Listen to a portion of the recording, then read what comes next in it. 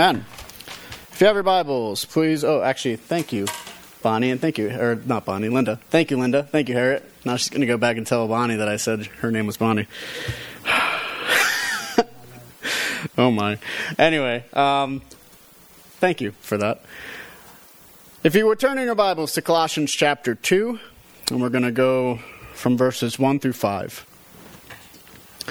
For I want you to know how great a struggle I have for you and for those at Laodicea, and for all who have not seen me face to face, that their hearts may be encouraged, being knit together in love, to reach all the riches of full assurance of understanding and the knowledge of God's mystery, which is Christ, in whom are hidden all the treasures of wisdom and knowledge. I say this in order that no one may delude you with plausible arguments. For though I am absent in body, yet I am with you in spirit, rejoicing to see your good order and the firmness of your faith in Christ. May God bless the reading of His Word. So today, we're continuing on with what Paul and Timothy have been writing. And to be honest, these 5 verses tie very tightly with the verses that came before at the end of chapter 1. And because of that, we're going to see a lot of similar themes in these verses, as Paul talks especially about his relationship with these different congregations and these people. And so it's also something interesting to see, what he senses is his calling, despite not having ever met them. So let's go ahead and see what Paul has to say, and Timothy as well. For I want you to know how great a struggle I have for you and for those at Laodicea, and for all who have not seen me face to face.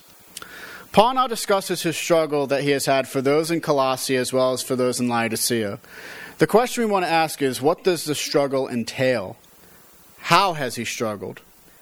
It could mean a many number of things. It could mean his prayer life for them, or through continued proclamation of the gospel. It can mean also the struggle that comes with the labor of teaching those who have come into the faith, and conversely struggling against false teachers. All of these things are a struggle. Now, to pick one in particular would likely miss the point. Instead, all of these things represents Paul's particular ministry, what he has been doing. He has been faithful to proclaim, to teach, and to admonish believers, and to warn against false teachings, and to even argue against false teachers. Thus, the whole element of his ministry is likely in view as a complete struggle in this life. Though one could argue that his defense of the faith and the defense of on behalf of others, of believers, against false teachings would have the greatest impact of struggle, especially when we know his life. I mean, he struggled against Jews, he was beaten, he was stoned. He struggled a lot in these areas because of what he was teaching. And now he particularizes Colossae and Laodicea here. Laodicea was approximately 10 miles away from Colossae and was considered one of the cities in the Lycus Valley, which included Hierapolis. It is interesting that Hierapolis is not mentioned at this point, as it's mentioned later in the letter. It might be that Hierapolis didn't have a strong of a believing community as Colossae and Laodicea, which is true at the time they didn't.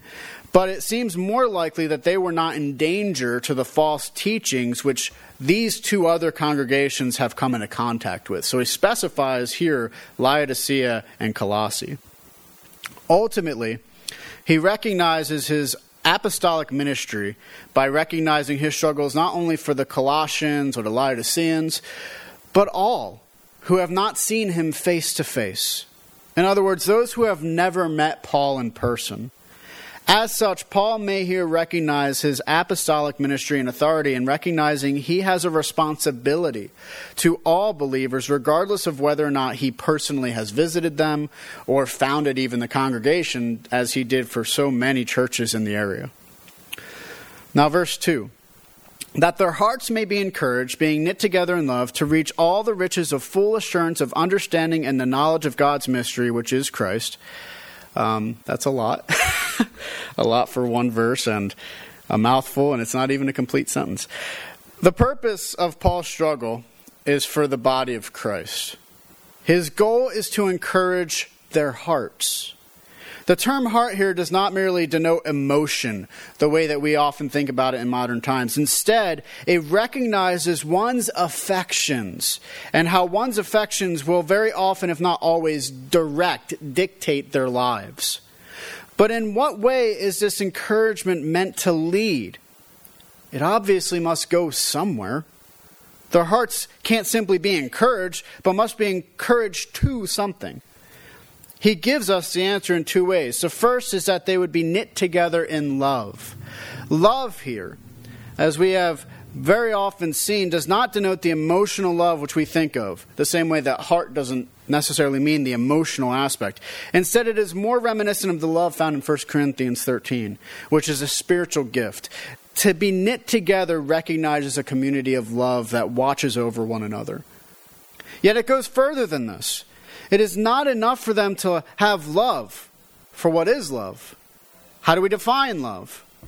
Thus, Paul recognizes that love alone is not enough for the community, but they must also reach the riches of full assurance of understanding and knowledge of God's knowledge, which is Christ. We see again themes which have permeated this section of the Scripture. Mystery, knowledge, understanding. It reminds us of the necessity to be continually seeking the Lord with our minds as well as our hearts. Never being satisfied to know some, but seeking to know all the riches of full assurance which comes from God in Christ. Now the foundation for both these things, for love and the foundation for the knowledge and understanding, is the mystery itself, which is Jesus. As we understand it then, Christ is the main focal point for the Christian faith. The entirety of the Christian worldview, so to speak, and how we understand this world is to be founded on Jesus, the preeminent one, the visible image of the invisible God. Now verse 3. In whom are hidden all the treasures of wisdom and knowledge. And Paul gets to it, doesn't he? What Moo calls the high point of Christologically for the letter. And Christologically, Christology means the study of Jesus or the study of Christ. While admittedly not being as poetic as the Jesus hymn found in the first chapter, it does make the point rather splendidly that it is in Christ all the treasure of wisdom and knowledge are hidden. This hiddenness does not reflect the mystery revealed. It goes further with the treasures. Often, one will hide one's treasures. In Christ, that treasure is revealed in the wisdom and knowledge of God. When it comes to wisdom and knowledge, Paul is reminding us that we do not need more wisdom and knowledge for our lives in regards to salvation and how to live for God. Christ is sufficient for salvation. We are not in need of anything other than Christ for this great salvation. Likewise, it reflects what we have already seen, that in Christ one has a foundation for one's entire life. And we'll unpack a lot of that later. Verse 4. I say this in order that no one may delude you with plausible arguments. Paul now reflects on why he is bringing this encouragement, and the answer is a simple one, that false teachers would not come into their midst. There is a possibility that one false teacher who is able to communicate well might come into their congregation and teach them something fallacious. Perhaps there is some other teacher other than Christ, which one needs to know, for example, or some other teaching other than Christ. That's what they'll say. Paul, however, argues against this, reminding them that there is no need for some other kind of learning or some other foundation apart from Christ, because it is Christ all the treasures of knowledge and understanding itself can be found. Thus, logically, why would you need anything else? If we were to reflect on the Christological hymn even, we see the notion is rather absurd. Christ is preeminent before all of creation, the visible image of the invisible God. What else would be necessary other than him? The answer Paul gives is nothing. Christ is completely sufficient. Now verse 5. For though I am absent in body, yet I am with you in spirit, rejoicing to see your good order and the firmness of your faith in Christ. Paul now reflects back onto the original point in verse 1. Though Paul not be with them and see them face to face, nor have they ever met, Paul is still with them We want to be careful when it comes to what it means for Paul to be with them in spirit. It may represent one of two things. The first is the way we often are with people we're emotionally or spiritually connected to, despite not being physically present. We think that we're with them, or we know we're with them. We can all think of individuals we love, for example, who are simply with us and we with them regardless of distance. And I have friends like that in New Jersey. I have family like that in New Jersey. You do too, and maybe not in New Jersey, but otherwise. Yet it may also reflect their relationship now in the Spirit of God. Their new relationship through the Spirit of God, which connects all believers together, binding them all in Christ. Ultimately, either interpretation works in context, and perhaps both might ultimately be in view by Paul, who recognizes both elements. That they are bound together by the Spirit in this new familial relationship with each other, and that because of this, Paul is with them emotionally, spiritually, though not physically. This leads Paul to rejoicing and seeing their good order and firmness in their faith in Christ. Of course, Paul would rejoice over this, but what does it mean for him to see it? It likely calls to mind what he has heard concerning their faith and the continued steadfastness they have held concerning Christ. Despite opposition, they have remained faithful, and as such, the gospel has been bearing good fruit in the congregation. And this is seen how they have good order and firmness on their faith in Christ. And that is the whole point. Christ must be the foundation for them. For any other foundation would be less than supreme. Christ, being above all, preeminent before all, greater than all, is sufficient for them and worthy of all of their faith. The more they remain fixated on Christ, the more ordered they are toward him, and the firmer they are on him, then the likelier it will be for them to remain steadfast in the future. Thus, Paul commands them for how they should have been, and what they are doing, but continues to warn them to remain and stay on the course. All right. So the main point of these verses are for Paul to discuss his own relationship with these believers. Despite not having started these churches, being the planner, as we would say today, or even seeing them, he still cares for them and seeks to shepherd them unto the Lord. As such, he commends them for the good things that they are doing and encourages them to keep going by continuing to focus on Christ. He is the foundation for them, the great mystery which has been revealed, and in him are the hidden treasures. And so Paul warns them not to fall into false teachings, but to remain steadfast in the faith. All right. In today's text, we read something rather interesting. Actually, I think there's a lot interesting in this. But that, in particular, how Paul says that Christ Jesus is the mystery of God revealed, and in whom are all the hidden treasures of wisdom and knowledge. The question we want to ask is, what does that mean exactly? Does this mean that we do not need any more knowledge? Does this mean that once we know who Jesus is, we no longer need to learn anything more? Now, some have taken this to be what Paul is saying, yet I would say that is not the case. Why do I not think that this is the case? Well, if Paul was implying that Jesus was all we needed to know, then he would have ended the letter right there. Likewise, it would mean the majority of other things which Paul talks about in his letter and in other letters would be rather pointless. If Christ is the only thing we are to learn or to consider, then why talk about anything else? So if this is not what Paul is saying, if he isn't saying that we should only learn about Jesus and then be done, then what is he saying? Personally, I would say that Paul is presenting us with the cornerstone of the Christian faith, the Christian worldview. The cornerstone of our faith, of the Christian religion, is Jesus Christ. A cornerstone is used for a building or a structure. It is the foundational piece, the necessary piece in order for all the other pieces to stand firm and to remain standing. We have a cornerstone right over here. I think it's over there. Is it over there? There's actually 4 of them. Oh, well, still, good for us. We are well founded.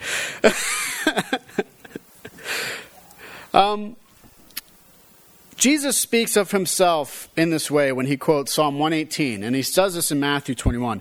Jesus said to them, "Have you never read in the scriptures, the stone that the builders rejected has become the cornerstone? This was the Lord's doing, and it is marvelous in our eyes." Later, Peter says the same thing at the Jewish council in Acts 4. "This Jesus is the stone that was rejected by you, the builders, which has become the cornerstone. And there is salvation in no one else, for there is no other name under heaven given among men by which we must be saved." This seems to be the point that Paul is making. When it comes to the knowledge of God, his wisdom and his understanding, Jesus is the cornerstone. When it comes to our faith, Jesus is the cornerstone. When it comes to the Christian worldview, the way that we are to perceive the world around us, Jesus is the cornerstone. In other words, it is not that Jesus is the only thing we are to learn, but instead it is in Christ that all wisdom, knowledge, and understanding are made known. It is by him that we are able to know God and be known by God. And it is because of Jesus, who is the mystery revealed, and it is in him that all the treasures dwell. Yet it goes further than this. God did not save us in order for us to no longer keep thinking. I always quote Mike. Let my people think, is what Mike likes to say. He wants us to love him with all of our hearts, minds, and souls and strength. Thus, it isn't as though once we have this mental assent of Jesus Christ as the Lord, that all is said and done with our minds. It is not as though there is nothing more to learn, nothing left to accomplish with our minds. Thus, when Paul discusses Christ as the one in whom the treasures of wisdom and knowledge are hidden, and thereby whom they are made known, it goes much further than salvation. It goes to the realization that Jesus is preeminent above all others, the one by whom and for whom the whole cosmos was created. What we have often referred to as the Christian worldview, how we understand the world around us, is to be anchored, is to be laid upon Jesus Christ, who is the mystery revealed. In this way, God is not calling us to no longer seek knowledge, but to seek his knowledge. He is not calling us to not seek understanding, but to seek to gain his understanding. He's not calling us to not gain wisdom, but to gain his wisdom. This begins and ends with Christ as he guides us the rest of our lives and into eternity. Paul is providing us a schematic for a worldview which is transformative and lasting. It is one which puts all things in their proper perspectives. And we read in Total Truth, Nancy Pearcey, she says, Christianity is the key that fits the lock of the universe. The reason for this is that it is only under Christianity that a complete worldview really exists. One which allows us to gain all measures of knowledge, understanding, and wisdom because it has a foundation on God himself, and that is Jesus Christ. So what does this worldview entail? Well, everything. That is what is so wonderful about Jesus Christ. And we'll see this as Paul continues on in his letter. And as said previously, he doesn't end here because Christ is just the beginning, the cornerstone on which the rest of it then is laid. Thus, knowing Christ allows Paul then to consider everything from marriage to church function to familial relationships to proper doctrine, theology, philosophy, which is all founded on Christ. Consider that reality for a moment. That means everything in your life can be founded on Christ. You go outside on a warm day. You mow the lawn. You feed the birds. I don't know if you do, but you might. You go for a walk. You play with your children or your grandchildren. You speak with your spouse. You look at the stars. You read a book. You debate. You quilt. You sew. You make dinner. You wash the dishes. You go to work. You chop down a tree. You do paperwork. You go to sleep. You do it all for the glory of Jesus Christ. Mundane things that we would consider can all be done for the glory of God. But not only this, you educate yourself. You learn more about God. You gain wisdom through philosophy, theology. You learn more about the Bible. You stand firm on the faith. You do it for the glory of Jesus Christ. How is this possible? Because of Jesus Christ. Because in him are found all the treasures of wisdom and knowledge of God. You know what that further means? It means that if you are in Christ, you can have these treasures. It means Paul is encouraging you to seek out these treasures because you can if you are in Jesus. It means we need to learn because now that we are in Christ, we can attain these treasures and the wealth of knowledge which has once been hidden, but it requires us to learn and to seek it because it can now be found. So when we consider the reality of the gospel and what Jesus accomplishes in it, it means that it is a total transformation of our hearts and minds. As such, let this transformation come. Let us be transformed by the renewing of our minds by Christ, letting Him be the cornerstone of all aspects of our lives. Now, the second thing that came to mind, and this is the second week in a row, we have had a quick look at the problem of false doctrines. Ultimately, Paul uses what the ESV translates as plausible arguments. And this is a fair translation. It reminds us that false doctrines, bad teachings, and poor theology aren't going to be packaged in a way which doesn't entice us. Last week, I used the argument by those who think we should use worldly wisdom as a means to grow congregations. And they will bring in experts of sociology and say, if you offer this, this, and that, then we can make your church grow 200% a year every year for the next 10 years unless the culture changes. Then we'll change our program to make it look even more enticing to people around you so that you can continue to grow, and all at a low, low price of this. I mean, it sounds plausible, doesn't it? I mean, it could certainly cause the church to grow. It certainly could bring a number of new individuals into the congregation for worship. Sure, it might even cause some kind of fire, right? Some kind of emotional draw, goosebumps. The question is, would this be the case of us being swayed by plausible arguments? Would it be us saying, well, they are the experts, it sounds reasonable, and their presentation is so nice, let's just do it? Well, that's fine and dandy, but then we need to ask another question. Is this the definition of church growth in the Bible? Is church growth measured in numbers? Is it measured by how many people you have in your congregation? How many members a congregation has? What then is the measurement of growth? What is it? Now, I'm going to argue against all of the social experts who believe that they have an accurate understanding of growth and claim to have all the sophistication and means in order to provide church growth. I'm going to argue that the arguments made by many when it comes to growth are what Paul says are plausible arguments alone. Now, how do we know this? The answer is what we've found in Colossians already. Consider what we read in chapter 1. Of this you have heard before in the word of the truth, the gospel, which has come to you, as indeed in the whole world it is bearing fruit and increasing, as it also does among you, since the day you heard it and understood the grace of God in truth, just as you learned it from Epaphras, our beloved fellow servant. All right. What does any of that have to do with growth, and how are you going to convince us that the experts are wrong? I'm sure one of you is asking yourself that. Well, consider the first half of verse 6, which describes the gospel as bearing fruit and increasing. So what bears fruit? What increases? The gospel. In other words, the focus is not in their ability to cause growth among themselves. It is the gospel in them, in these areas, which is causing the fruit to grow and increase. It is the power of God alone which causes the increase of fruit.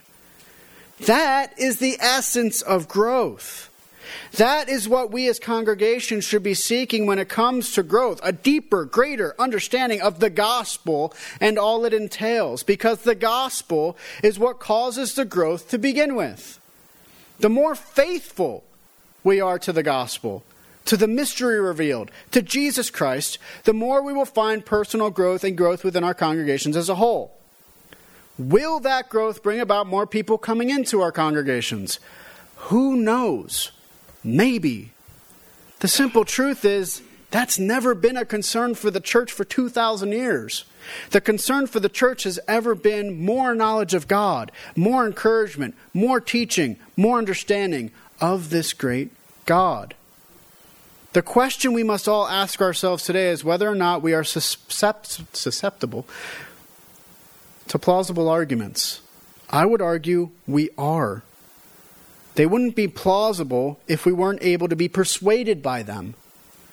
That's what makes them so interesting, so believable, is that they are, in fact, plausible.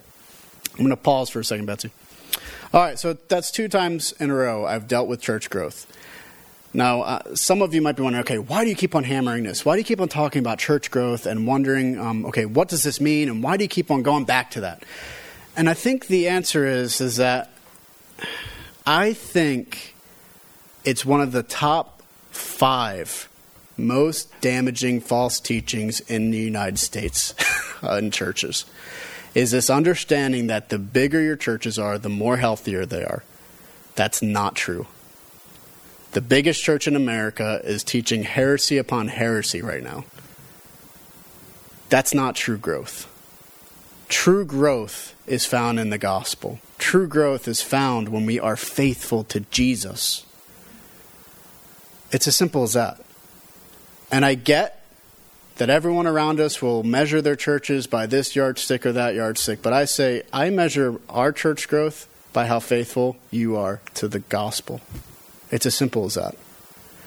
And that's why I think it's so important for us to keep on, if we're going to talk about false doctrines, we need to talk about them. And that's one of them. So that's just one reason why I keep on going back to it. All right. Now another example, because I don't want to just talk about bad doctrines in regards to growth. Let's talk about another one. In today's text we read that their hearts may be encouraged, being knit together in love, to reach all the riches of full assurance of understanding and the knowledge of God's mystery, which is Christ. All right, so the second half of that verse we've discussed quite a bit. But let's consider the first half, that their hearts may be encouraged, being knit together in love. To be knit together in love. What is a plausible argument that might be seen from this? Well, if we love people, we will accept everybody. It doesn't matter what they do. If we love them, we will look past these things. They don't even need to be a believer. For true love doesn't discriminate against anything. So we should be more accepting and loving towards those who are different from us.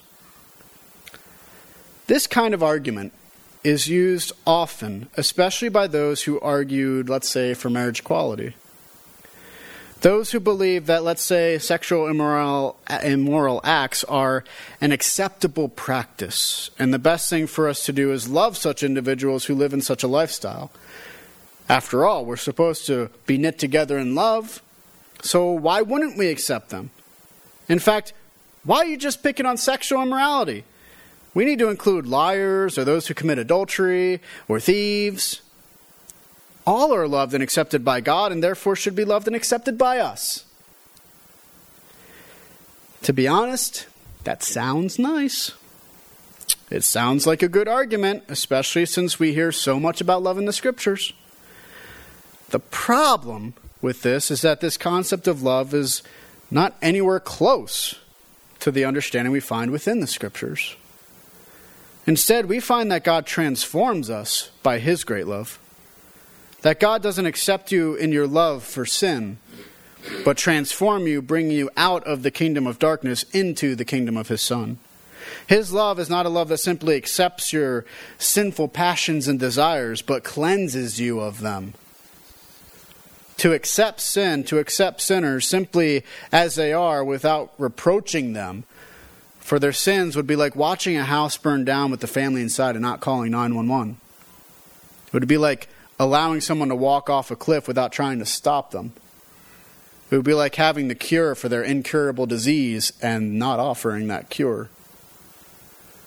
If we truly love one another, then we will desire that each of us battles against sin for the glory of God. If we truly love one another, then we will walk hand in hand in peace as we do these battles, praying for each other in our times of strength and weakness. If we love one another, we will walk side by side with each other on this very long road of faith, supporting one another, encouraging one another, being strengthened by one another, and leading one another further into the faith found in Christ. That is true love. It sacrifices. It is willing to put itself out there for the sake of truth.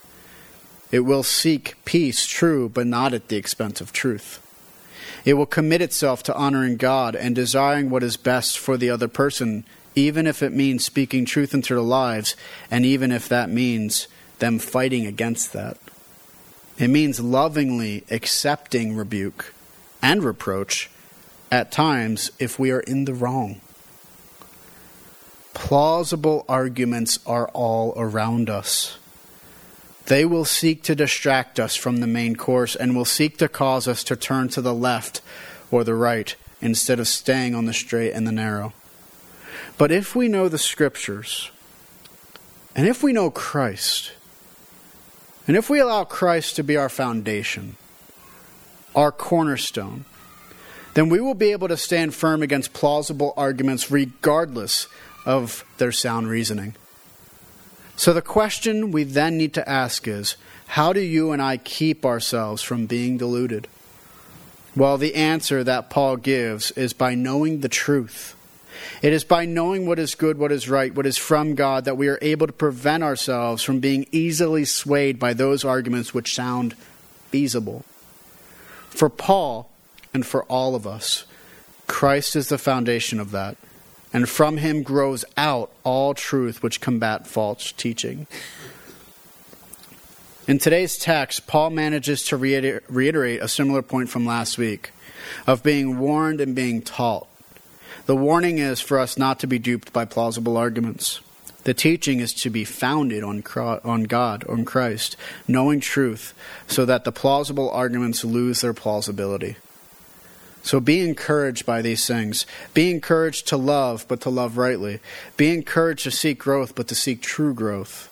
Stand firm against plausible arguments which will lead you astray, and stand firm on the truth of the gospel now and forever. And that naturally leads us to the gospel. Now, in previous times, we've been able to kind of tell what part of the gospel is easily seen in the verses. Today, I'm going to say that it's only really one, but we're going to go over all of them anyway, because I think it's important for us to always remind ourselves of the truth of the gospel, because that's where we're founded on. It's on this Christ, that we build everything else upon. And so when it comes to origins, yes, the world was created by this great creator, this God. And he created all the cosmos by the power of his word, and he's that powerful. And he created humanity to bear his image. And in that bearing of his image, that means that we too have all these similar attributes to God, but not the same as God, because God is so much greater than we are. And ultimately that means that all human life has dignity, has sanctity, has worth. And we should praise God for this. But despite how wonderfully we're made, as the scripture says, the truth is that like God, we have free choice, and we chose to sin against God. And because of that, we have broken relationships, and we feel these broken relationships so much in our lives. And the problem then is, too, that because we sin against God, there's a debt that has to be paid, that there is a reality that we're stained, and even our good works are broken. And there's nothing that we can do, but there is something that God can do. And he did it by sending his Son, Jesus Christ, his Word, in time, space, history, and flesh. And it is by him we find redemption. And something that we did talk about today, and this is where I think it fits so wonderfully, is that in Christ are all the wisdom and the knowledge of God, the treasures of these things are found.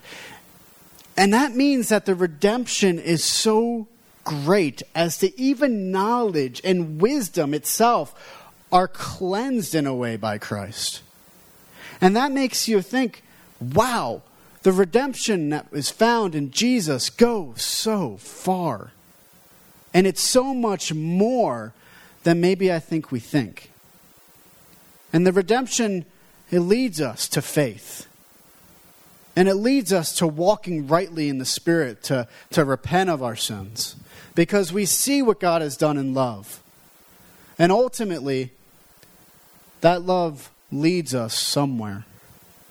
And it's by God's grace that it leads us into His kingdom, where we will experience His love forevermore if we are in that faith. And of course, there is the warning that those who are not in that faith, they will experience judgment. And so it is important for us now, in the time that we have now, to continue to seek and to understand and to seek out this Jesus. Because we know the promise that those who are faithful will see growth. Those who are faithful will stay in the faith, and that they will ultimately find eternal happiness in God. And so it's on this that we build our foundation. It is on this Jesus Christ who redeems all these things, that we continue forward. So let Him be your cornerstone now and forever. Let us pray. Father, we thank You. We thank You that You have given us the strongest of foundations. That You have given us Your Son, Jesus Christ, who is the cornerstone of our faith, and in Him all the treasures of knowledge and wisdom dwell.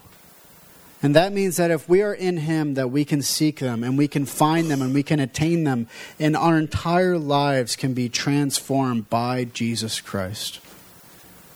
Lord, let us not think that this redemption is something that only occurs in a small area of our lives. Let us remember always that it is a complete redemption that covers every aspect of our lives. And it is on Him that we dwell. Again, we thank You for what You have done in Your Son, Jesus Christ. And we ask for Your blessing in this way. In Jesus' name we pray. Amen.